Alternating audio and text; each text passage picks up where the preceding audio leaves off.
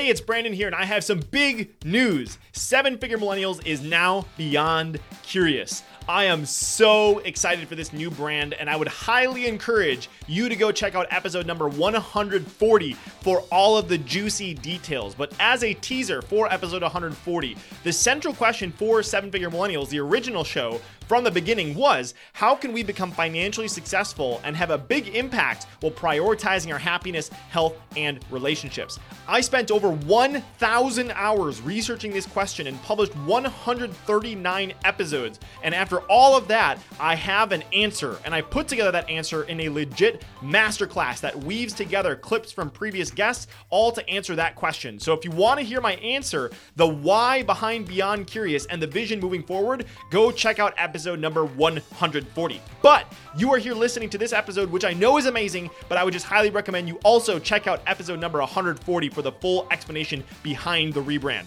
All right, here's your episode. Hello and welcome to today's episode of the Seven Figure Millennials podcast, where it is my job to help people like you to prioritize your happiness, health, and relationships while making your biggest entrepreneurial dreams a reality. Why is this what we're talking about? Because I'm on this same journey with you right now, and I'm sharing with you everything that I'm learning from these incredible guests that are coming on the show. And I just want to say, first of all, if this is your very first episode, I want to say welcome. Super excited to have you here. If you're returning, welcome back, because I really do appreciate you for showing up every single week, and I don't get sick of saying it because I mean it from the bottom of my heart. And this week is an exciting episode because we get to talk to another Olympian. Today's guest is Noelle Pikus Pace. Noelle is a two-time Olympian, 2014 Olympic Silver Medalist, 26-time World Cup Medalist, and two-time World Champion, all in the sport of skeleton. And if you haven't heard of what skeleton is, we will dive into that, but you may be familiar with it. It's a crazy sport, and I was so much fun doing research for this episode because I realized how ridiculous and cool this sport is. So Noelle is originally from Utah. She's the youngest of 8 children, and she and her husband, Jansen, have 4 children. Today, Noelle is a public speaker that has captivated audiences at hundreds of corporate events and conferences with her charisma, high energy, and deeply moving stories. And as always, I want you to look out for 3 specific things from this episode. Number 1, what Noelle did to win the best Olympic moment from the 2014 Sochi Olympic Winter Games. And there's a really good chance if you were watching these games, you'll remember what this moment was. But after this conversation, you'll see why what happened has so much more meaning than what you actually saw on TV. Number 2, how in 2005, Noelle was ranked number 1 in the world in the sport of skeleton, was 114 days away from competing in the 2006 Winter Games when she had a freak accident and got hit by a bobsled going 70 miles per hour and had to overcome watching her Olympic dream that she had sacrificed so much for get absolutely shattered, and how she recovered from that. And number 3, how Noelle overcame another massive obstacle in her life when she had a miscarriage, and how her husband helped her to get out of that depression by encouraging her to compete again for the 2014 Olympic Games, but this time instead of traveling by herself and being away for 6 months out of the year, to travel together with her entire family as she trained. So we'll talk a little bit about how she was able to manage that entire thing. And I'll just say personally, after getting to hang out with Noelle for the time that we recorded this episode, she is a rock star. She has a huge heart. She's got strong faith, and she's got incredibly positive energy and vibes, as you'll hear on this episode. And she's overcome some massive obstacles, if you haven't already been able to tell from what I shared. And she did that all in pursuit of massive dreams. And I know that you'll learn a ton from her in this episode. And I also want to give a shout out to Spencer Chamberlain, who actually introduced me to Noelle. So Spencer, I know you listen every once in a while, so thank you. I know you went to high school with Noelle, so that was really cool that you made this introduction. And then also thank you for this week's pre-show listener shout out, which goes to Archers75, who left a review on Apple Podcasts saying, "Delivering the value bombs. You'll find golden nuggets here that you won't get elsewhere." That's down to 2 things. 1, Brandon's commitment to his mission of showing you that you don't have to sacrifice your life and health to win at business. And number 2, the research and preparation Brandon undertakes to make sure that he gets the best out of every guest for his audience. It makes all the difference. As a guest on the show, I was impressed by his passion and the quality of his questions. If you want insight, ideas, and actionable tips that you can use to move closer in your business and life goals, then you'll love this show. So thank you, Sarah Archer. I'm assuming that's Sarah Archer because it's Archer75, who is episode number 27 of the podcast. If you want to listen to Sarah, where we talk about how she was able to leverage her insights of being a stand-up comedian and a playwright to tell more effective stories, and how you can do the same to build stronger relationships with your clients. Also, one final thing before we dive into the interview, if you are a returning listener, I have a favor to ask of you, and that is if you haven't left a review yet, please do so. Not only does it make my day, but it also helps other people to discover the show. And I also give a little bit of a goodie if you decide to leave that review and give an honest review. So all the details on how to do that can be found at sevenfiguremillennials.com/review. That's the number 7, FIGUREMILLENNIALS.com/review. Or you can also go to ratethispodcast.com/7FM. But whether you choose to do that or not, I appreciate you for being here. And please enjoy this incredible conversation with Noelle Pikus Pace. If you had to pick between A, making a ton of money, B, being happy, healthy, and surrounded with people you love, or C, making a meaningful impact on the world, which would you choose? The good news is that today we don't have to choose. So the question is, how can entrepreneurs like you and me, who have a vision for our lives and aren't willing to settle for anything less, how can we become financially successful and have a big impact while prioritizing our happiness, health, and relationships? You and I are on a mission to find out, and we have an incredible journey ahead of us. My name is Brandon Fong, and welcome to the 7 Figure Millennials podcast. Noelle, welcome to the show. Super excited to have you here today. I am so excited to be here. Thanks, Brandon. Yes, this is going to be a blast. And it was funny because I always, people just heard your bio and I was thinking, I was like, should I give some context as to what skeleton is before, like in the bio? But I'm like, that'd be the stupidest thing when I could have like a 2-time Olympian describe it. So there's tons of stories we're going to dive into. And I just want to get everyone on the same page before we hear all this crazy stuff. So maybe just start off with the basics. Can you just tell us a little bit about what skeleton is so we're all on the same page before we dive in? Oh, absolutely. Absolutely. So skeleton, I think the best way to describe it is just an adrenaline junkie sport where you sprint 40 meters as fast as you can, and you dive headfirst onto a little cookie sheet.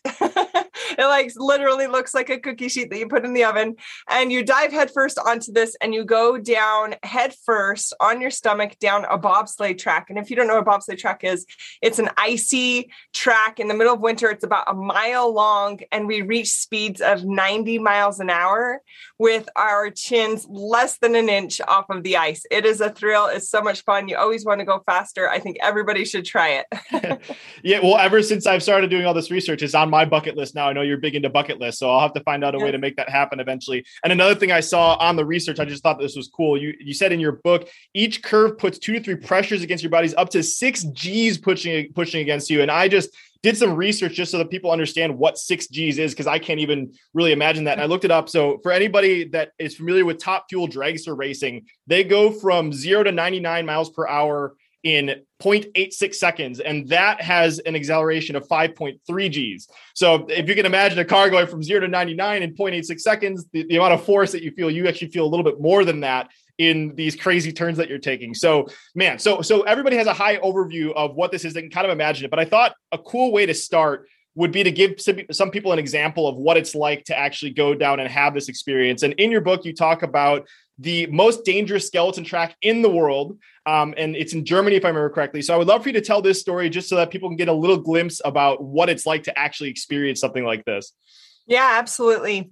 So one of the most dangerous tracks in the world is on the eastern side of Germany. It's called Altenburg, Germany. And before you go to this track, I just remember my first time going here as a rookie. So I was just a newbie. I was a new athlete in the sport of skeleton. I didn't really know the dangers ahead. When we're young, we're naive. We're thinking, okay, yeah, I can do anything. I can, this will be easy. And I remember as we got closer to this track, as we flew over to Germany from the US. I remember one by one, my teammates started coming up to me and saying, "Hey, Noelle, this track is unlike any other track in the world. It is extremely dangerous. Be sure to steer." So I should have mentioned that as well. We do steer our skeleton sled. So for those, if you as a viewer have seen skeleton, it kind of looks like we just lay there on our stomachs and just kind of hope to get down the fastest. And I know you maybe thought that, Brandon, but we don't. We actually steer. We study it out. Hours and hours go into studying it, prepping our equipment, and knowing which curve lies ahead. And so I remember I had studied this track as best I could, knowing which way to go. We steer using our opposite shoulder, opposite knee, and we apply pressure to our skeleton sled the entire way down a mile-long track, steering in and out every inch of the way down. And if we're off by an inch, that could be the difference between making it down safely and not. And when you're going 90 miles an hour and an inch flies by, imagine driving on the freeway and having to keep track of every single inch of space before you. It can be really exhilarating and really challenging at the same time. But I remember showing up to this track in Altenburg, Germany, and one by one, my teammates kept coming up to me saying, Noelle, you've got to watch out for corner 4. You need to steer down with your right shoulder, up with your left shoulder, down with your right shoulder, or you're going to flip over and you're going to crash. And then my other teammate would come up to me and be like, no, it's not corner 4. It's corner 9 you need to be worried about. Corner 9, you need to steer down, and then you need to steer up, you need to steer down. No, it's not corner 9. It's corner 10. It's corner 12. And everybody was just saying how dangerous this track was. There was danger in every corner, like literally. And so I remember as I went down this track, rising and falling with all these pressures, I flipped over once and then I flipped over again. I kept flipping myself back over along the way, flipping onto my back. And it's a 65-pound sled that pins us to the ground. So it's pretty heavy when you flip onto your back and your skeleton sled is on top of you. But I remember coming into this massive corner called Kreisel. It's a circle, a full 360-degree turn in one of these corners in Altenburg, Germany. And I remember rising and falling, going up and down and up and down. And I lost track of where I was. My helmet was suctioned to the ice because of that G pressure. As you mentioned, Brandon, it just suctions your whole body to the ice when there's that much speed and that much force. And all I could see was the white ice flying by my face, flying by my visor and my helmet. And I didn't know where I was. I lost track of where I was. And as I came towards the end of this corner, I remember straining against that pressure, trying to push my head, like trying to pull my head up off the ice. And I could see the roof, this wooden, this wooden sheet of wood that was keeping us in the track. It's to keep you in. And I remember it was coming closer and closer to me, or I was getting closer and closer to it rather. And as I came closer and closer, I just remember having this distinct thought, don't hit the roof. Don't hit the roof. And I was flying towards it. And I remember just nailing that piece of wood as I came towards that exit of this corner. It was corner 10 out of 19 corners. So this was only like halfway down, just over halfway down this track. And I came up at 70 miles an hour and just nailed the top of this wooden plank. And I went flying through the air with this 65-pound sled holding tight to that. And it came crashing down on top of me and it knocked the wind out of me. And I couldn't breathe. I couldn't move. My run was done. And I remember from that experience, just learning the importance of where you look is where you go in life, and whether it's in sports. In sports, it's a very literal analogy where, you're mountain biking, you look at a rock, you're going to hit the rock. In skeleton, you look at the roof, you're going to hit the roof. But in life, it really struck me that where I'm looking is where I'm going to go each and every day. And so I started focusing more on the habits that I had, these, maybe subconscious habits that I was doing in my life, and started saying, I want to be more intentional with my life. How can I change and improve each and every day? What goals can I set for myself so that I can intentionally cross the finish line that I want to cross in my life? Because where we look every single day is where we go. There's so much there. And I love how you packed that up. And I, in preparation for this, I also found, I don't think it was you, but I found like a 360 view video of somebody that had like a camera on their helmet. So I'll make sure to link that up in the show notes, just because it's one thing to see from an aerial perspective, someone zooming down a track, but it was nothing. I was like, oh my God, this is ridiculous. So thank you so much for that. And I love the where you look is where you go. That is so applicable. I wanted to, let me just ask this just point blank. Can you tell us about the Krankenwagen and what the very first word was that you learned in German and why it was important? Oh my goodness. So in this same experience, so this was my first time traveling overseas for a skeleton competition. And I remember when, before taking this ride down this skeleton track, Chris, my teammate, I remember this distinctly. He came running up to me and he said, "Hey, Noelle, beware of corner 4, beware of corner 9, beware of corner 10, which is ultimately the one that I flipped and crashed and ended up ending my run on." And he said, "But no matter what you do not get in the Krankenwagen."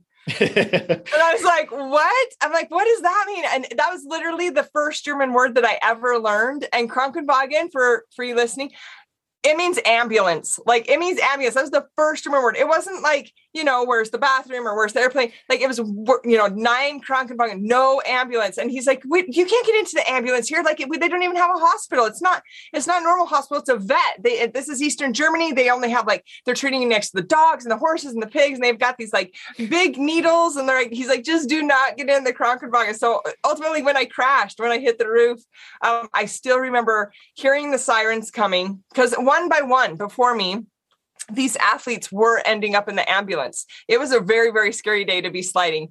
One by one, a girl from Japan went to the hospital. And then a girl from Canada, the world champion from Canada, flipped and crashed right before I headed down this track. So my heart was just racing. And she ended up in the Krankenwagen. And Chris was like, don't get in the Krankenwagen, don't get in the Krankenwagen. And when I crashed and was laying there on the ice, and my sled was like going down the track and I stopped and I was bleeding, I just remember standing up as those paramedics came like rushing towards me, and all I could say was, 9 Krankenwagen, 9 Krankenwagen. And so I would love to be a spectator in that vet area, like just full of like pigs and horses and skeleton racers. The stories we tell. Yeah, love that. Okay, so I can only imagine what people are thinking right now, and they're like, how the heck does someone get into something like this? And so we could go into figuring out the exact steps, but there's another talk that you gave, and I watched the intro, and I love the intro because I think this gives insight as to who you were naturally and how it like skeleton just was your natural progression. So would you mind telling us a little bit about the story about age 5 and when you wanted to beat your siblings going down a mountain and skiing? I think that's a cute story to set us up for why you ended up going down this path. Oh, that's awesome. That's a good story. Yeah. Okay. Yeah. So that one, I actually grew up the youngest of 8 kids. So it was really like survival mode all the time. I'm telling you what, for those of you, if you're a youngest in the family, you know what I'm talking about. Cause I think all of the days of being spoiled, we do get spoiled, but I think that's just the reward for living through those rough days. So, when I was younger, my family, we were big into skiing, snow skiing.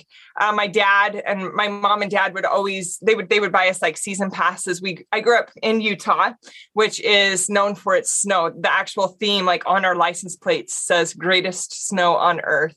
It's just really good. It's really good, dry powder, great to ski in. And I remember when I was younger, my dad would go and wax all of my siblings' skis for the next day of skiing. And this is probably when I was about 5 years old. I remember watching him wax their skis, waxing on, wax off, kind of like wax on, wax off. Mr. Miyagi. And, yes, Mr. Miyagi, you caught that. Yes. And so he would sit there and wax. And I remember asking him, why are you doing that? And he said, this makes the skis go really fast. It makes it so that it can slip on the snow so you can go faster. And I remember asking him to do my own skis when I was about 5 years old. And he said, no. You need to learn how to ski safely first. You've got to, snow plow down the mountain, which means that you're going to put your feet kind of, your toes point together and you go down in like a pizza, right? They call it pizza because your toes are pointing towards each other and your skis kind of make a pizza slice shape. And so I remember just being kind of frustrated as a 5-year-old thinking, I want to go fast. Like, why are you not waxing my skis? I remember sneaking down into my basement, finding the wax that my dad had used after he put away all the supplies, getting ready for the day of skiing for the next day, and sneaking the wax out. And I pulled out my skis, my little skis, and I just took the wax. And I know I did it. I'm sure I did it like so wrong. But I just remember like taking this wax and just like putting it all over the bottoms of my skis and then putting them back like exactly where they were to load up into the car so that nobody would notice. And the next day, as everybody's going down the mountain, I remember going up to the top of this is the bunny hill, like the smaller hill, the green, it's like the easier hills, right? And I remember just being like, why are my siblings going on the hard things? Like, why can't I go on a harder run? And I'm having to start here. And as I got off the ski lift, my dad was like, okay, Noelle, now let's go nice and slow. Remember the pizza. Remember to point your toes together and make that little pizza shape with your feet and your skis.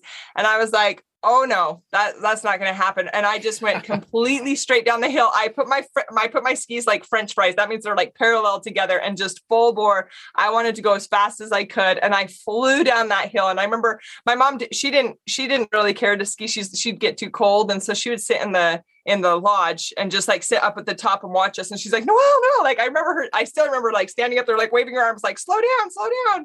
And I was just flying down the side of the mountain. And I think that's where my need for speed began. I think I was just always wanting to learn, wanting to be competitive, wanting to keep up with my siblings. And I think that's really where it all began, was at a really young age.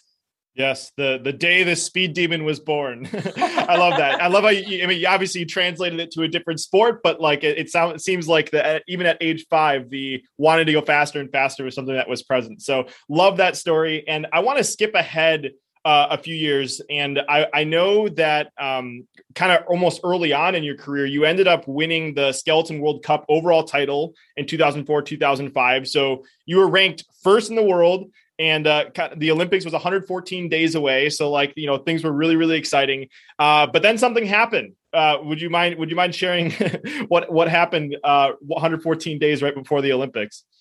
Yeah, for sure. That was a rough day that day. So I was ranked first in the world going into the 2006 Olympic Games in Torino, Italy. And I was so excited. Like I had never been to the Olympics before, but I could just taste it. Like I wanted to become an Olympian so badly. I'd been married for about 4 years at this point, and everything we did was to get me to this goal. I can't explain to you the sacrifice that goes into an Olympic dream, but it's everything. It's everything you do, everything you think about, everything you eat, everything you work on, everything goes into this Olympic dream, the sacrifice, the finances, the time away from loved ones. There's just so much that goes into it. I can't even put it into words. But I was finally on my way. This was the spring of 2005. I became the first American woman to win the overall World Cup title. And what that means is that I won more races than any other individual on the World Cup team. So I was ranked first. So I had that yellow jersey, that everybody's coveting. Everybody wants to wear that yellow jersey. And I was so excited. My parents had bought tickets for Italy. My husband had, my siblings, they had plane tickets. They had hotel reservations. They had event tickets. You have to buy them that far in advance or else you're going to be out of luck. So, but for us, we don't know who's on the team, on an Olympic team. It's kind of crazy, but we don't find out who's on our Olympic team until about a month before the Olympics. So your family all have to buy the tickets, even though you're not sure you're going to even be going. At our Olympic trials, so this is one of the first steps to be able to qualify for those Olympic Games in Torino, Italy in 2006. At our Olympic trials, October 2005, I had just finished a practice run, going down on my skeleton sled, flying down the mountain, and I was doing quite well. I was very happy with my times. I was where I wanted to be mentally, which is one of the toughest things. I was where I wanted to be physically, spiritually, emotionally. Like I just felt like it was all falling into place. Like just like everything was going well, everything was going right. And I remember I had just finished a training run down the track, and I waited for my teammates to come down this icy track. And one by one, they came. Leanne came down on her sled, and then Courtney, and then Katie. And one by one, they came down. And as we sat there waiting for a flat, so the way that it works with skeleton is we slide down the mountain and we wait on a finishing dock for a flatbed truck to come down the mountain, back up, and then we climb up some stairs and then take our sleds. Our sleds, like I said, are 65 pounds. So we don't want to walk up the mountain. That's going to take forever. We actually get into a flatbed truck, and that truck will just take us back up to the top of the track. This is how it's done in every track in the world. And so we wait for this truck to come down. And as we were sitting there waiting for this flatbed truck to come, we were talking about how we had done for the day. And as we were sitting there talking, we heard a really loud rumbling noise coming from the finish line, which was probably like about 70 or 80 meters away from us. And I remember just immediately stopping our conversation and turning to look over my right shoulder towards the finish line. And I saw a bobsled, a 4-man, 1,600 pound bobsled coming flying towards us. And it was coming yeah, like I said, probably 60 or 70 miles an hour, and they weren't slowing down. And so immediately I just remember jumping up to my feet to get out of the way of this oncoming bobsled. But my 4 teammates were in front of me, boxing me in, and I couldn't bail out. So I had the staircase that we would climb up and to get into this flatbed truck was right behind me. So I actually had to take a step past to get out of the way of this staircase that was behind me. And as I planted my right foot to take a step to jump out of the way of this oncoming bobsled, as my teammates were crowded in front of me and jumping out of the way left and right, as I planted my right foot, this bobsled came and hit me from behind. And I remember flying through the air. I did a full, complete flip through the air, and I landed about 25 or 30 feet away. And immediately I tried to jump up to my feet to see what had just happened. And I fell back to the ground. And I still remember so clearly the screams and the chaos and the commotion as I looked towards this finishing dock where I just a moment ago. I was just sitting there. I was just laughing. I was just having a good time with my teammates. And I looked over there and I could see that my teammates were screaming and crying and they were scrambling around. And I could see that the bobsled had flown out of the end of the track onto the pavement, onto the road where the flatbed truck was about to back in. And it was flying up the road. My sled was actually stuck underneath it. And as I tried to jump up to go see what had just happened, I fell back to the ground again. And I remember in that moment just thinking, why can't I run over there? What's going on? And I looked down at my legs, why I couldn't run over there. And I could see that my bones were sticking out of my right leg. So my heel was actually like literally touching my calf. And I remember in that moment, it didn't hit me then, Brandon, it didn't hit me that the significance of this injury. I was still ready to go. Like I had on that yellow jersey. I was ready to go for this Olympic Games. My husband was thousands of miles away, and here I am lying on the ground, and I didn't know what my future held at that moment. It really didn't hit me. It truly didn't hit me until I had come out of surgery. I remember going into the hospital. They inserted a titanium rod into my leg. I actually still have that in my leg. And then they had to put screws in and everything. And I remember it wasn't until my hospital room door closed that the whole impact of what just happened hit me, just even a piece of it. I mean, I couldn't comprehend it all in one moment, but a little piece of this thought that my Olympic dream was gone, it hit me, and I couldn't take it. I started crying. Tears started coming down my cheeks. And I remember just in that moment, just feeling sorry for myself, truly feeling sorry for myself, knowing that my teammates would go on tomorrow, the next day, to go compete for my Olympic spot, to compete for this open spot. And to be honest, it's a tough place to be in. You have friends on the team, of course, but here's a free open spot now. So people are pretty happy that you're gone. There's a lot of people that are cheering that this just happened, and that yellow jersey is now gone. So other nations are saying, yes, it's an open spot for a medal.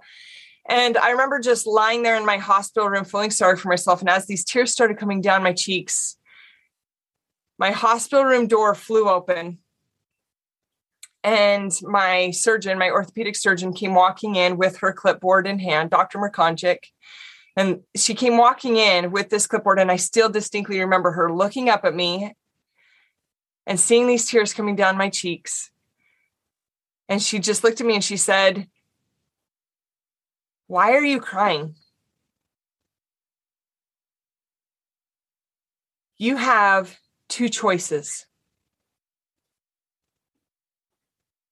You can either look back and be upset and angry and frustrated at what just happened to you, or you can choose to move forward. Your leg is broken, and crying's not going to fix it." I still remember that so distinctly because I don't think I was ready for that kind of conversation yet. I really think I just wanted a hug or something. But honestly, when she said that, it was truth. It rang true to me that here I am in this hospital room and nobody is going to pick me up off of this hospital bed. Nobody is going to take that next step for me except for me, unless I take this upon myself to say, where do I want to go from here? Before this accident had happened, I had actually attended a leadership summit with a handful of Olympic hopefuls in Colorado Springs. And what we had been asked to do, it was with like Apollo Ono and Lindsey Vonn, like all those that were expected to go on and where I was ranked first in the world, I was invited to this. And we were asked to chart our course. This was before this accident took place, the summer before. And I remember like they literally had us take these markers and they had us write out, like map out, draw a picture of how we could go from one step to the next, to the next, to the next, and how it would ultimately lead us to that Olympic podium. And I remember as I drew out my map, mine kind of went like this. It was kind of like I drew it so that it was a pathway. It almost looked like a sidewalk. And in each one of these little sidewalks that I drew with my markers, I wrote down, okay, first I need to complete my workout each day for each week. And then I had on there, I need to go to my Olympic trials and finish in the top 3. I need to go compete on the World Cup circuit and I need to finish in the top 6 every race. I need to go. So I had on there step by step exactly what would take me to that Olympic podium. And nowhere on my path did it say, get hit by a bobsled. Like it just wasn't on my agenda, like it just wasn't there at all, And I knew when this doctor came in and she said, you may have had this plan to get you from point A to point B, but now you're on point D or maybe even L or M. And now it's your choice. Do you want to continue down and go towards Z where maybe I could throw my hands in there and say, man, I tried to go to the Olympics. I don't want to work to come back. I guess that's that. I guess I tried and it's never going to happen again. I could just throw my hands in the air. Or I could say, okay, I completely went off of my course, but now how do I get back on track to get back to point B? But it's going to be up to me. And it took 5 more years for me to get back on that path to come back to the Olympics. And even then I missed out on a medal. And then it took me another 4 years to end up on the podium. So it wasn't necessarily the step-by-step perfect imagery of what is going to happen, but just recognizing that no matter what your circumstances are in life, no matter what you're going through, we are all going through something. The pandemic has thrown a whole wrench in everybody's lives. Every single person in this world has been affected by it. But we always have a choice. Do not blame your circumstances or allow your circumstances to hold you back from reaching your fullest potential. The power is within you to be whatever you want to be and to reach that potential. What a story. That was not only the most powerful story ever. And I've heard you tell that story, but I got chills every single time I listened to it. So thank you for sharing that. That is just so incredible. The things that you've had to overcome. And I want to kind of zoom in on this because, you talked about having a decision to make at that moment. You could have actually, moved towards positive and recovery, or you could have kind of just had the decision to just go downhill from there. So walk us through, if you can remember, I know this might be something hard to remember. What was the day after that like? Like you wake up, you had this conversation with the doctor, because it's like, we can see you on the podium and like, obviously things recovered, but obviously that day after you can have that realization. And then that's the first day where you actually have to start taking steps. So like, how did you start to wrap your mind around reconstructing a new reality where you still ended up competing again? Yeah, the day after, and I'd even say the day after that, and the day after that, and the day after that, it was a decision every single day, and it wasn't an easy decision. It was a very hard decision to say, I can either throw my hands in the air and sit here and cry and be depressed in this hospital room, or even once I made it back to my own bed and say, I can't do this anymore. Like there were many days where I did whatever it took to put a smile on my face, but it was hard. It was hard day in and day out, to push through, to try and fight, to make my way back to where I wanted to be.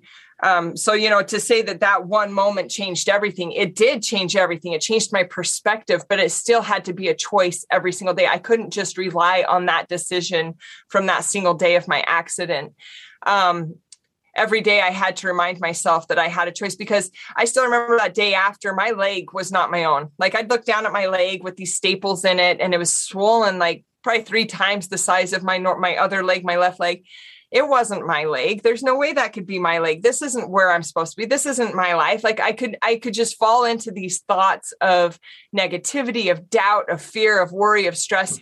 And then you come back to that story from Altenburg, and if I'm constantly focused on that roof, if I'm constantly focused on my stress and my anxiety and my fear and my worries and my doubts, I will never cross the finish line that I set out to cross. I will always be stuck sitting here looking at that roof and ultimately crashing every single day. Every single day is a choice. And it's not easy to turn those thoughts to thoughts of positivity. How can I help somebody? How can I serve somebody? What's good about today? I started keeping an attitude of gratitude. I started keeping a gratitude journal, and it helped like immensely, because it's easy to get caught up in all the things that are going wrong, all the things that you don't have, as you know, whether it's in your work, in your family, in relationships, with finances. You can pull out as many bad things as you want to, or you can choose to see the good and continue to push forward to that course that you want to be on, and that finish line that you want to cross.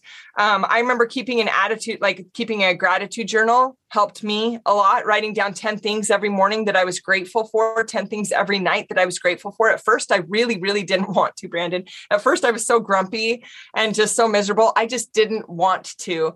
But the more consistent I became, the more I turned that into a habit, the more that I could see it was lifting me up. And there were still days that I cried. There were still days that I was miserable. There were still days that I was in immense pain from this surgery. I couldn't go to the bathroom. I had to like drag myself there, because if my leg, if it dropped below elevation, it would just pound, it would throb, and the pain was intense. I tried not to take as much medication as possible, because I wanted to be able to push myself through. And I was in recovery 10 hours a day. I would go into physical therapy for about 4 hours, and then I'd go home and do about 6 more hours, whether it was lying flat on my back with a pillowcase over my foot. And I would just try to get my range of motion in my knee back. So I would let my foot slowly drag down a wall, and tears would just be streaming down my face because it would hurt so bad. I just remember like so many days. I heard a quote recently, and I think this was one other thing that helped me. I absolutely love this. Be the best part of someone else's day.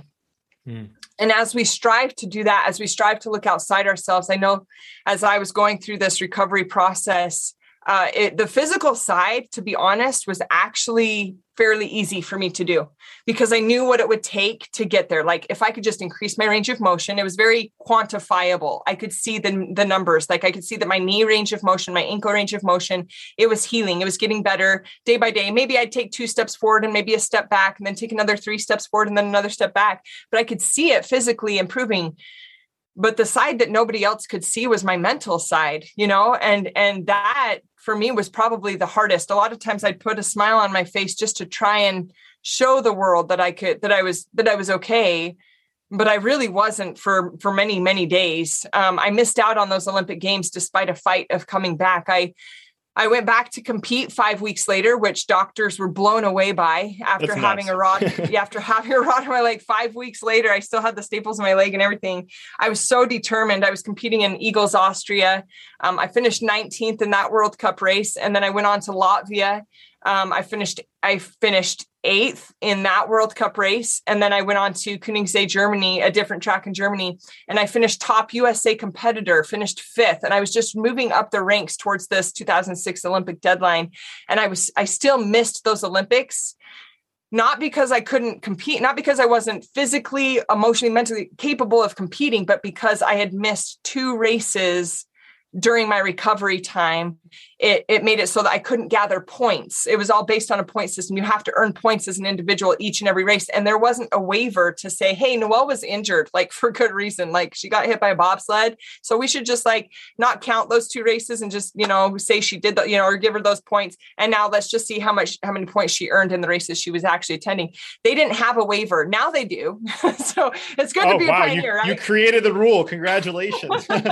Man, just to the fact that you were competing 5 weeks, and I know like the doctors initially said that you wouldn't be training for another year or something like that. So just the fact that you've made that quick of a recovery is absolutely incredible. And that was actually, I'm so glad that you pulled out that quote, be the best part of someone else's day, because that actually made a note to pull this out, because you said in passing before that focusing on serving others was something that helped you really get through it. And I think that is just, it's a recurring theme that I've heard throughout other guests, but I just think that it's such a beautiful thing, is that no matter how much of a crazy storm you're going through, there's always an opportunity to actually look outside of yourself. And that's where next levels of growth comes from, when you can actually separate yourself from your misery and just focus on supporting someone else. And it actually does something in turn for you.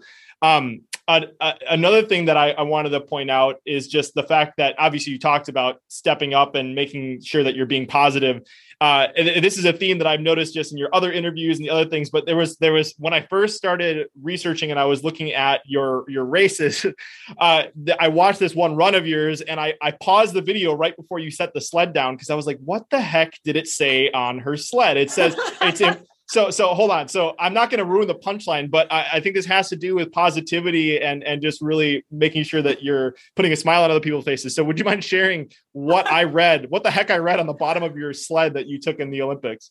What's funny is I actually don't even know which one you're talking about, because every single World Cup, I would write something different. So I just, as you said, Brandon, every athlete is different. Every athlete needs something to help them to become their best. Some athletes, no matter what sport you're in, really need that like angry music, and they need to be pumped up and they need to be really focused and don't talk to me, don't come in my space.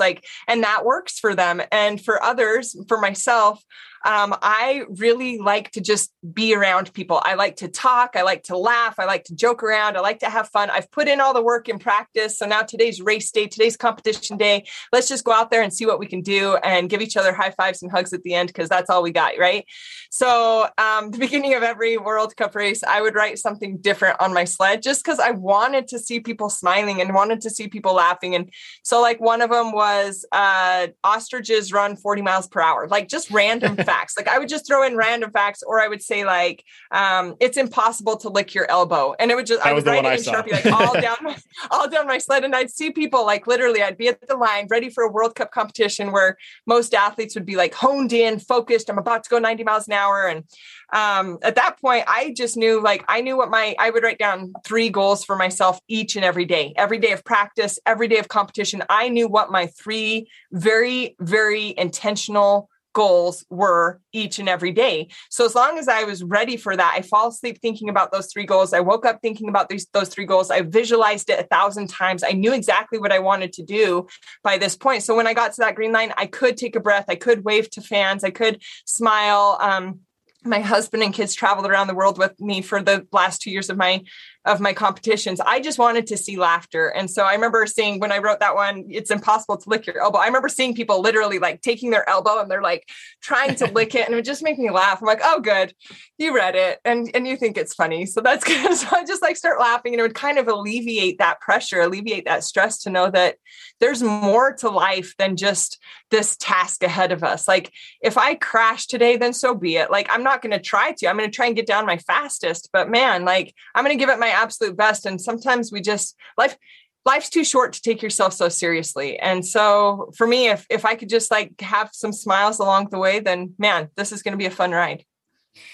Oh man, there's so much gold there, and there's so much more I want to dig into, but I have so much else that I want to dig into. So I'm biting my tongue, because there's a bunch of ways that we can go down with this. But I would love to maybe conclude this section with talking about your skeleton career. So maybe if we could condense this component a little bit because I want to talk about your family life. I want to talk about your relationship with your husband, which is absolutely beautiful, and post-Olympic career. So we'll see how much we can squeak in. Okay. But let's, if you wouldn't mind kind of filling in the gaps a little bit, because, you know, we eventually saw you on the podium in the 2014 games, but there was a bunch of other trials and tribulations that happened in between that. So would you mind kind of condensing a little bit what happened in 2010 games, an event that happened in 2012, and then what put you on the podium in 2014, if that's a realistic question to ask? Yeah, sure. Absolutely. Brandon, first, I've got to just chime in and just say how awesome you are. Like, you really do your research, and it's really fun to hear and fun to see, and just kudos to you. I just think it's so impressive. So I just have to throw that out there. So thank you.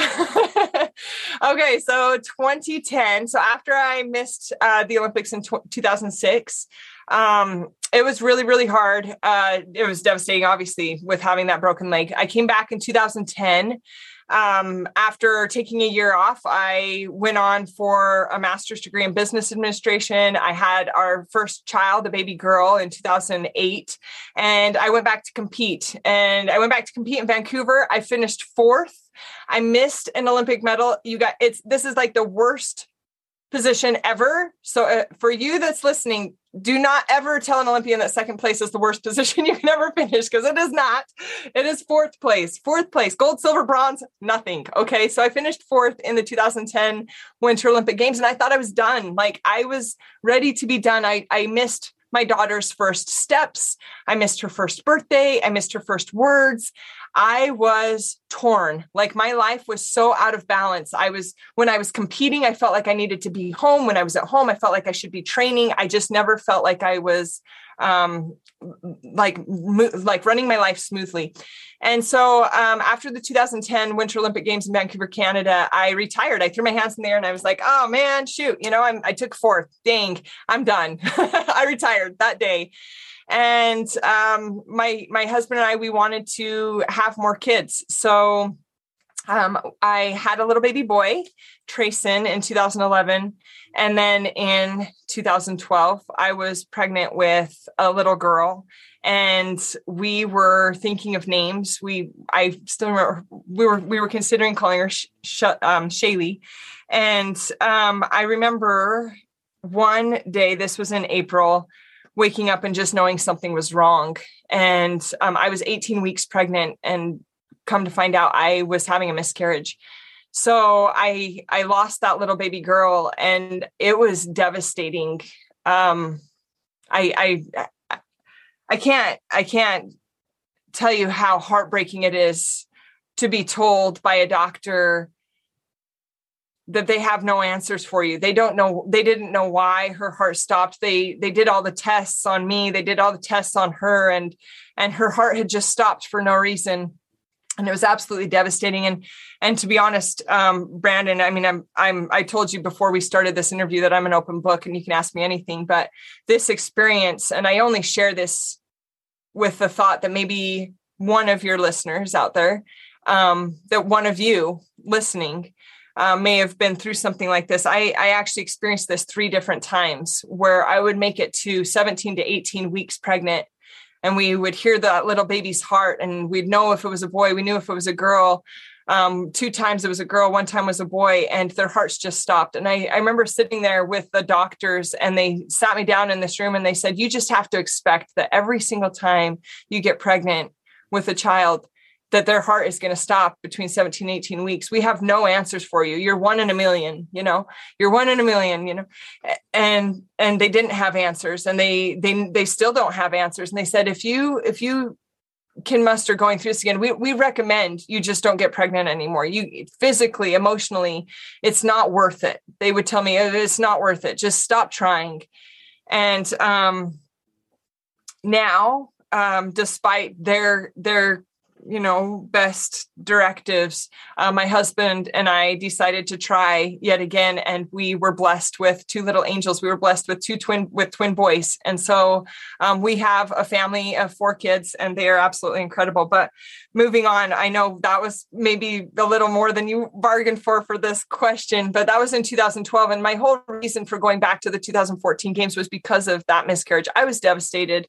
I can't tell you, like, I fell into depression. I was so sad. I was so hurt. I was so lost because I had retired from skeleton in 2010, and in 2012, the spring of 2012, having 2 children already. And my husband came up to me and said, Noelle, he said, what do you think about going back to compete for the 2014 Winter Olympic Games? And I hadn't been on my skeleton sled in 2 years. And I'd been pregnant, twice at this point. And all my teammates had been training like at the Olympic level in and out. And I was like, man, there's no way I would want to leave you guys. There's no way I could do that. And he knew that. And he said, no. What if we could do this as a family? What if we could travel together as a family? You never have to say goodbye at an airport. I hated airports. I hated airports because it was a sign that I was leaving behind those that I loved. And I hated them. And he said, what if you never have to go to an airport and leave me and leave Trayson and Lacey again? What if we go together? And I said, well, I don't know how that's going to work, like financially and logistically. He said, you don't worry about any of that. Is that something you want to do? And I said, well, yeah, I still loved skeleton. I still loved the competition. I still felt like I could compete. And he said, okay, you don't worry about any of the details. Let me worry about that. And you just, get back into training and do your thing. And so that's what we did. I went back. I just turned all my thought process into this goal, which was really healthy for me to do, to switch my focus and my direction on, because I just couldn't get pregnant again so soon. I just really couldn't mentally. And so to switch that goal into, okay, now I'm going to go towards the Olympics again. And now all this drive, all this passion, all this, just like everything that I felt like was taken from me, I could put it into this fire and just let it build me up into being something more than I ever thought I could. And it drove me into the next 2 years of competition, where my husband, our 2 kids, and we traveled the world in and out of competitions in World Cup race after World Cup race. And ultimately, I did really well. I'm not boasting. I really did. I had 2 fantastic seasons on a sled. This was really, really extremely special, on a sled that my husband designed and built. He has a background in I don't know how to explain it, but he does something called SolidWorks. It's a 3D modeling program on the computer where he worked with steel, and my sled is made of steel. And so he designed a sled specifically for me, and it won over and over again.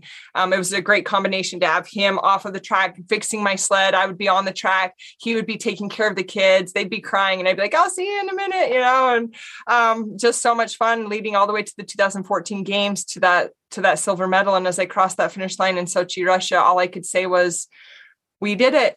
We did it. I remember jumping into the stands just to embrace my family and reaching out for them. The volunteers were telling me to go over and be interviewed. Go be interviewed by NBC and USA Today and Getty Images. Go be interviewed. Get your moment of fame in the photo shoots. And I said, no. I want to be up in the stands with my family. I want to be up there.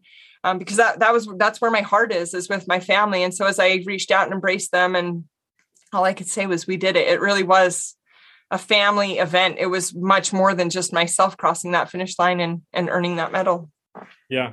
And when you hear this story, for those of you that I would highly encourage everyone to go, I'll link it up in the show notes for you to watch her jump into the stands with her family. But now you hear the whole context, and it puts on a whole new lens. And I know that moment ended up winning the best Olympic moment for the 2014 Sochi Olympics, and there's a reason why. And man, that is just so incredibly powerful. So thank you so much for sharing all of that. And I'm trying to figure out what we can do with the rest of our time here. But I would love, because I can only imagine you spent 15, 20, how long were you training for Olympic athletes? I started, and one question that I'm sure some of you that you have as a viewer is maybe how I got into this crazy sport of skeleton.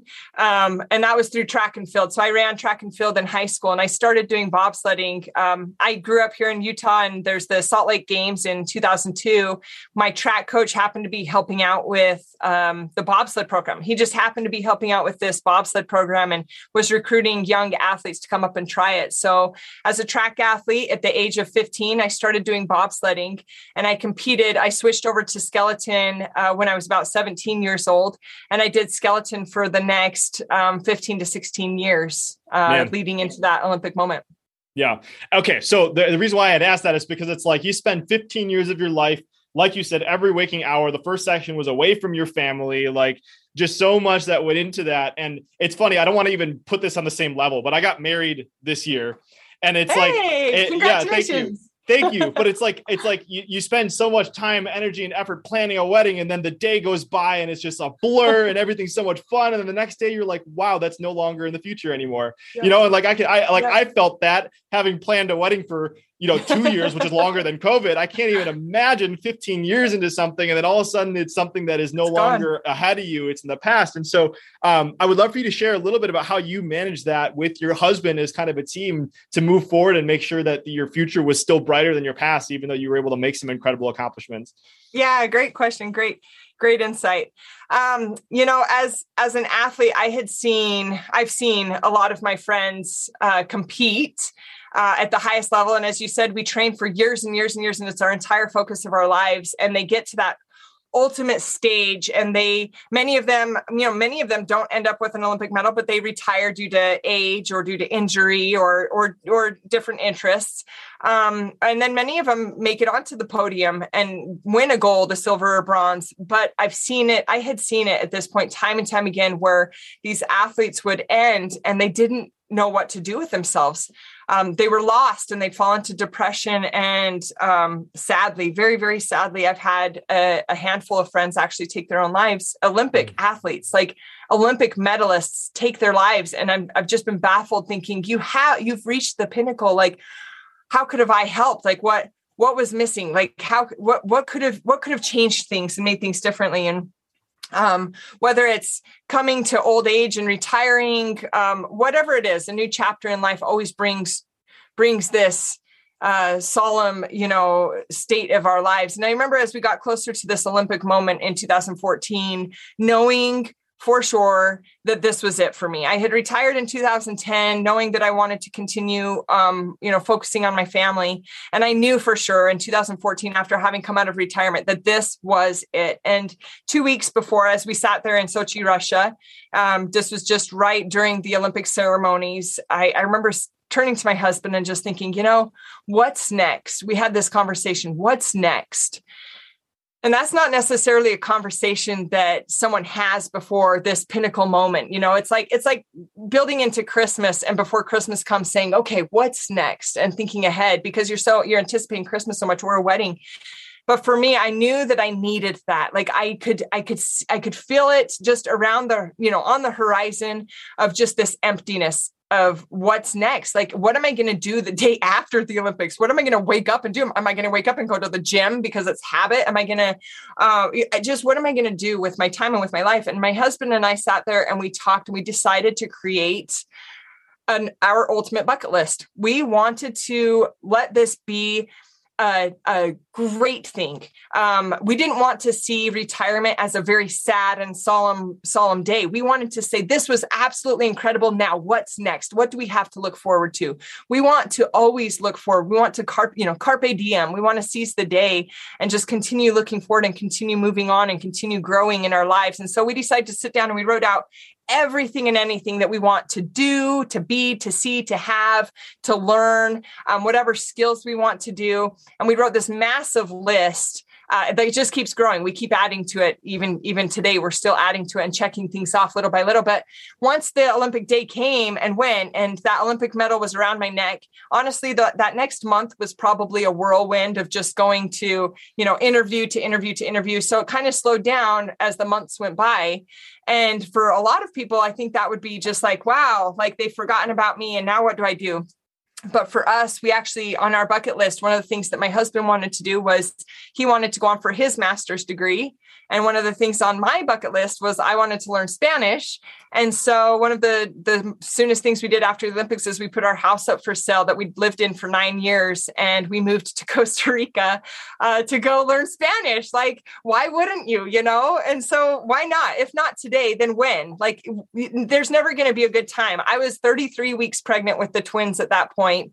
And especially after having the struggles that we had with babies, with fertility and things like that.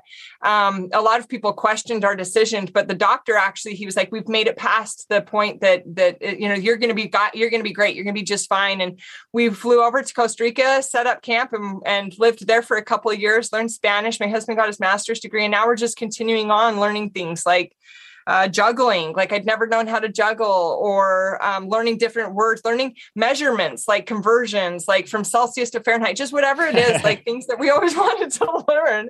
And we're just checking these things off of our list. It doesn't have to be, like swimming with sharks or whatever you think a bucket list might entail. It doesn't have to be that. It just has to be whatever you're passionate about, whatever your interests are, and just do it. Like just today is the day to learn something new. Today is the day to grow. Today's the day to look forward with hope for the future. It's a bright future ahead. No matter what chapter in your life you're closing right now, the future is bright, and there's a lot to do in this life, a lot to learn, and a lot of things to be grateful for. Me alegro que hablas español ahora. But yeah. That's so awesome. And I love that. Like I've heard, I don't know the exact facts on this, but I know that they studied the astronauts that went to the moon, and a vast majority of them fell into ridiculous depression, alcoholism. And I can only imagine that's the same exact thing. And I think that's a quote by Dan Sullivan or Benjamin Hardy, one of those two guys, but it's like, always make your future brighter than your past. I think that's so important. And it's even bigger challenge as an Olympian once you get off a stage like that. How do you keep moving forward? And I think the fact that you traveled and got to do that with your family is so cool. And so many people think like, oh, I have kids, that's not possible, but why not? And I love this. And I had another note. I saw another thing you had done recently. I saw this on your Facebook. You packed a car in 30 minutes and went on a 10-hour drive with your family vacation. So it seems like this is a theme of the spontaneity. So that is so cool, and love all of that. And I asked myself, like, as I was figuring out where I wanted to go next, is like, what can I ask Noelle that like only Noelle might have insights on? And one of the things that I know happened that was a recently really cool thing in your family is your daughter Lacey actually ended up getting on a TV show. And the thing that I was really curious about this is that, as a Olympian, I feel like you have a balance of leveraging your accomplishments to help your daughter and your kids, but it's also letting Lacey be Lacey and letting her kind of do her own thing.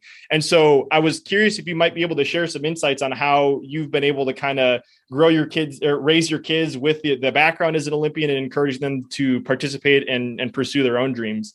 Yeah, for sure. As a parent, we have our own challenges, and I think I'm more nervous watching my kids do their activities than I ever was as an Olympian, honestly. Because and now you know how your parents feel when you were going down the skeleton. Yes. You're like, hey. I'm like, I have no control. I have no, I can't do anything. Like I can't do anything. I'm just sitting here in the stands and like clapping. What is that doing? It's really tough to be a parent, but man, it's so much fun. It's such a blessing. So our daughter right now, she's 13 years old. We have a son that's 10, and then our twins are 6 years old, and just seeing them grow and, grow and fail and cry and laugh and succeed and all of the above is the greatest joy in my life. It truly is.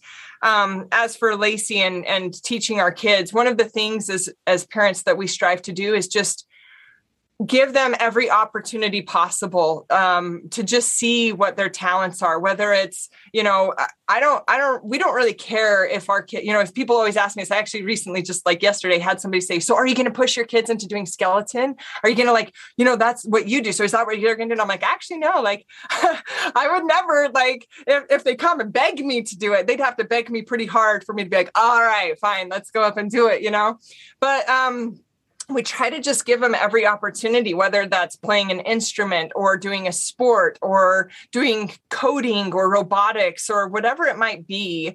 Right now, our son is trying out archery. We don't know anything about archery. Yeah. And then our daughter, she loves to play the piano. She started playing piano. Our 13-year-old started playing piano when she was about 5 or 6. And then when she was about 10, she's like, actually, I think I want to try violin. And we're like, okay, let's try violin. So now she's doing violin, and she's like, I want to try pole vault in track and field. And I did track and field in college. I competed in 10 events. Okay, that's a lot, right? but I didn't do pole vault. Like the only sport I didn't do is the one that she chooses to do, of course, because now I have no say in it and I can't help her with it, but it's probably for the best. But we truly believe in just allowing our kids to try everything. And one other thing that I think has really helped our children to, try things out and to excel in what they're doing is we celebrate failure. We go around and we'll say, how did you make a mistake today? What did you mess up on today? How did you fail today? And we don't do this every day, but we do it frequently, probably once a week or twice a week or something. And we'll just say, what went wrong today? And how are you going to improve that tomorrow? That's pretty awesome. You had the courage to try that. Like, oh man, I totally bombed it on my concert performance. We're like, okay, so what could have you done better? Well, I probably could have practiced a little bit more. Okay, cool. So now, like, instead of getting upset at them, instead of yelling at them, instead of being frustrated with them, which don't get me wrong, that makes me sound like a saint. Like I don't yell at my kids. I yell at them sometimes. Don't get me wrong, but to try and focus on a growth mindset within our home, try and focusing on the effort that they put into something rather than an A or a B or 100% or a number or a statistic or points on the scoreboard or goals scored, but focusing more on the effort that they have given. That changes everything. We've seen it within our own lives, but we've also seen it with our kids to be able to say, man, so before like every concert or performance that they do, we ask them, we'll say, what's your goal for today? What are you hoping to achieve? We know that your coach has a slew of goals for his team or whatever, but what is your individual goal for today? And each day they'll come up with their own goal. We do this with our 6-year-old. What's your goal for today? Like, what do you want to achieve today in your little, in your soccer game? What's your goal? And one of our twins will say, I don't want anybody to score past me. Like, so he likes to like stand next to the goal and the other one likes to score. And we try to keep it away from numbers and statistics. We're like, okay, as long as you're giving your best and we see you running really, really hard, we're going to, that'll be success. But anyway, we focus on what their goal is and then ask them afterwards, how do you feel like you did? Okay. How can you improve? Awesome. High five. Great. You're doing awesome. But I think that's it.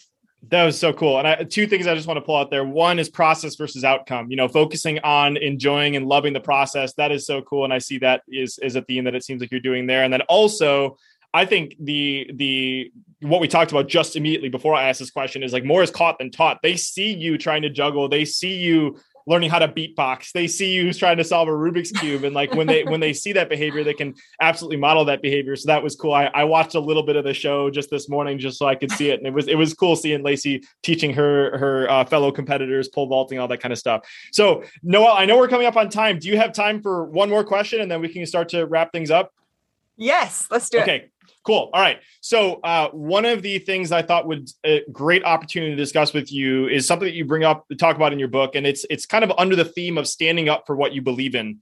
And in the 2020 games that we recently saw, 2020, however, the whole COVID thing made things a little bit weird, but there was the whole thing that I remember specifically about Norway's women's beach handball. There was that whole thing about like them getting fined for wanting to wear shorts instead of the required bikini bottoms. And there's lots of sexualization, like lots of crazy stuff that happens in the games. And when you're in the limelight that most people don't even get to see. And as somebody that has competed, you have had the opportunity to see some of these things forced on you, but you've decided to kind of leverage your morals, your background, your faith, your decisions to steer clear of things that may be not in alignment with what you want to do and stay on your path. So I know there's one story you tell in the book about a photo shoot and a dress, but there's other things you talk about as well. So I just want to have this conversation about standing up for what you believe in and how you've been able to leverage that to make decisions in your Olympic career. Yeah, my values, my beliefs, it's a part of who I am. It is who I am. So there've been times when, as an individual, I don't drink alcohol. I don't smoke as part of my religious beliefs. I believe in being modest.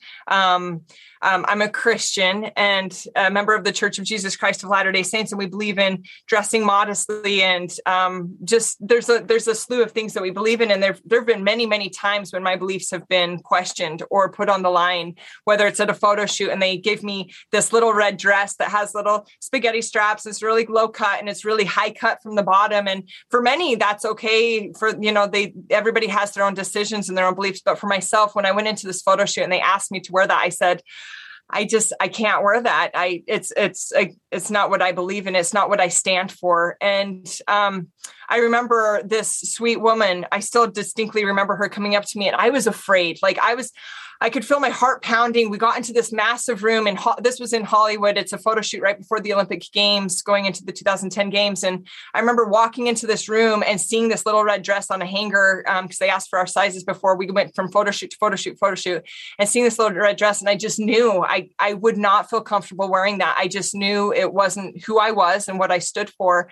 And so when I walked in, I knew I had a decision to make. I had this choice to make. I could either just put it on, suck it up, and just say, I'm an athlete. This is what we do sometimes. I've just got to do it. Or I could stand up for my beliefs and stand up for what I stood for. And it was harder to make that decision to stand. It would have been easy to just give in, but I would have regretted it. I would have regretted it forever. I would have just said, I gave in to my own standards. I dropped my morals, my standards, my individual standards for that one moment that now I'm sure you could have gone in and Googled and searched forever. And that's not what I'd want my daughter to see either. And so, and I didn't even have a daughter at that point. Oh, she did. She was a year old. But I remember making that decision to just say, I can't wear that. And this woman came up to me. She put her arm around me and she said, I'm a good Christian girl too. I know exactly how you feel. And she went over and she got me a different dress. And it was a really frumpy dress. It was nasty, you guys. It was so nasty. And I'm like, you know what? This is my choice. This is what I'm making. So I put on this frumpy dress that just was not flattering at all. It was this black, cotton. I don't know. Anyway, I took this picture and I was just from that day, I just knew I was happy because I stood up for my values. And once we know our values, the decisions ahead of us are easier to make because we know what we stand for. And we know that regardless of the questions placed before us, we know that we want this outcome to fall in line with what we believe. And it just, as we know our values, it makes decisions easier in the future in every way. So standing up for what you believe in is always critical. I love that. I just want to reflect that back at you, Noelle. It was just so cool doing this research and seeing how you've lived in alignment with your values. And this just absolutely beautiful because there's people that say things, but they don't actually stay in alignment with it. But there's another story she tells in the book. And I would highly encourage everybody to check out her book. I'll make sure it's linked in the show notes. But, there was another story you told about studying for a kinesiology final that was due the next day when you had a competition the next day and you had a teammate of yours saying, hey, why wouldn't you just do an open book when it was a closed note test? And then you were basically no, I said I was going to do this. And not only it sounds like you crushed the test, but you also crushed the competition the next day. So that was cool. I encourage anybody to explore some more of those stories if they can. And another thing I'll just say in summarization, just so that I can kind of share this too, is, you were just talking about photo shoots, and there was another story that you talked about how you did a photo shoot and then you got it back and you didn't even recognize that it was you because of how much shopping that they did. So I just thought that was another huge takeaway for me as I went through material. It's man, so much of the world that we see is just not even real anymore if it's on a screen. And it was just a good reminder that if you're comparing yourself to those standards, that it's not a fair thing to do to yourself, your brain, your overall happiness and all that stuff. So man, Noelle, this has been so much fun. I want to ask kind of the concluding question that I usually ask.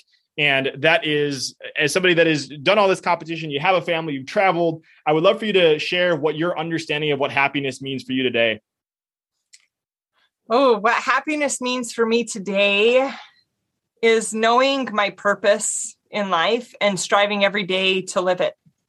That would be my purpose. And just knowing who you are and what you stand for and sticking up for your values and knowing that at the end of the day, you can go to bed having given your absolute best and that you are fulfilling the purpose for which you believe that you are here on this earth for. That to me is happiness, true happiness. Beautiful, beautiful, beautiful. Well, Noelle, where can people find out about all the incredible stuff that you've got going on, whatever you want to send them to? Would love for you to share that with everyone. Great. Feel free to check out noellepikusppace.com. That'd be great. Cool. Simple. Yeah. And I will, like I said, I'll link up at the show notes. If you want to watch the 2014 USA moment of the year when she jumped in the stands, or if you just want to see what the heck skeleton is like, I'll make sure that that's all linked up in the show notes. But I just want to have a conversation with you that's listening right now. And if this is your very first episode and you saw the title and you wanted to hang out with me and Noelle today, I'm so glad that you did. It's an honor to have you hanging out with us. And if you're returning, I just want to say how much I appreciate you. You are absolutely what makes this show possible. But whether you are new or returning, I have a favor to ask you. And that is, man, if you've been inspired by Noelle's stories today about, being on top of the world and then having a bobsled come and hit you at 70 miles an hour and recovering from that and missing a medal by 1/10 of a second, can't even blink your eyes that fast and coming back and all this incredible stuff. My life has absolutely been changed by podcasts that have been shared with me. And so I know you have that power today. If you have a friend that you really think could be inspired by Noelle's stories, I know she got vulnerable and shared some stuff with miscarriages, that maybe this podcast could change someone's life. If somebody that's going through that time, you can hear Noelle's story. So please do us both a favor and share that with a friend that might need it. But besides that, Noelle, this has been so much fun. It's been an honor hanging out with you today, and I look forward to continuing the conversation. Thanks so much, Brandon. This has been a blast. Thanks. Hey, it's Brandon here again, and I have a quick favor to ask before you head off, and that is if you are listening to my voice right now and you are currently using either Apple Podcasts or Spotify, it would help me a ton if you could stop what you're doing, take 5 seconds to tap the number of stars that you think the show deserves. So if you're on Spotify, there's a place to add a star rating right underneath the name of the show. And if you're listening on Apple, just scroll down where you're seeing all the episodes and there's something that says tap to rate. Just tap the number of the stars that you think the show deserves. And you may not know this, but I typically spend over 5 hours of my own time each week just researching a guest on the show. And then there's the time that's spent recording the show, the intro, reaching out to new guests, and of course all the editing, publishing, promoting that my amazing wife and high school sweetheart Leah helps me to manage. So all that to say, there's a lot that goes on just to get to the point where you listen to this episode. So if you appreciate the content and have 5 to 10 seconds to spare, it would help a ton if you could leave a quick rating on the show. Extra credit if you choose to leave a review, but just tapping whatever stars you feel the show deserves helps a ton, and it takes so little time. So whether you choose to do that or not, I so appreciate you, and I'll talk with you soon.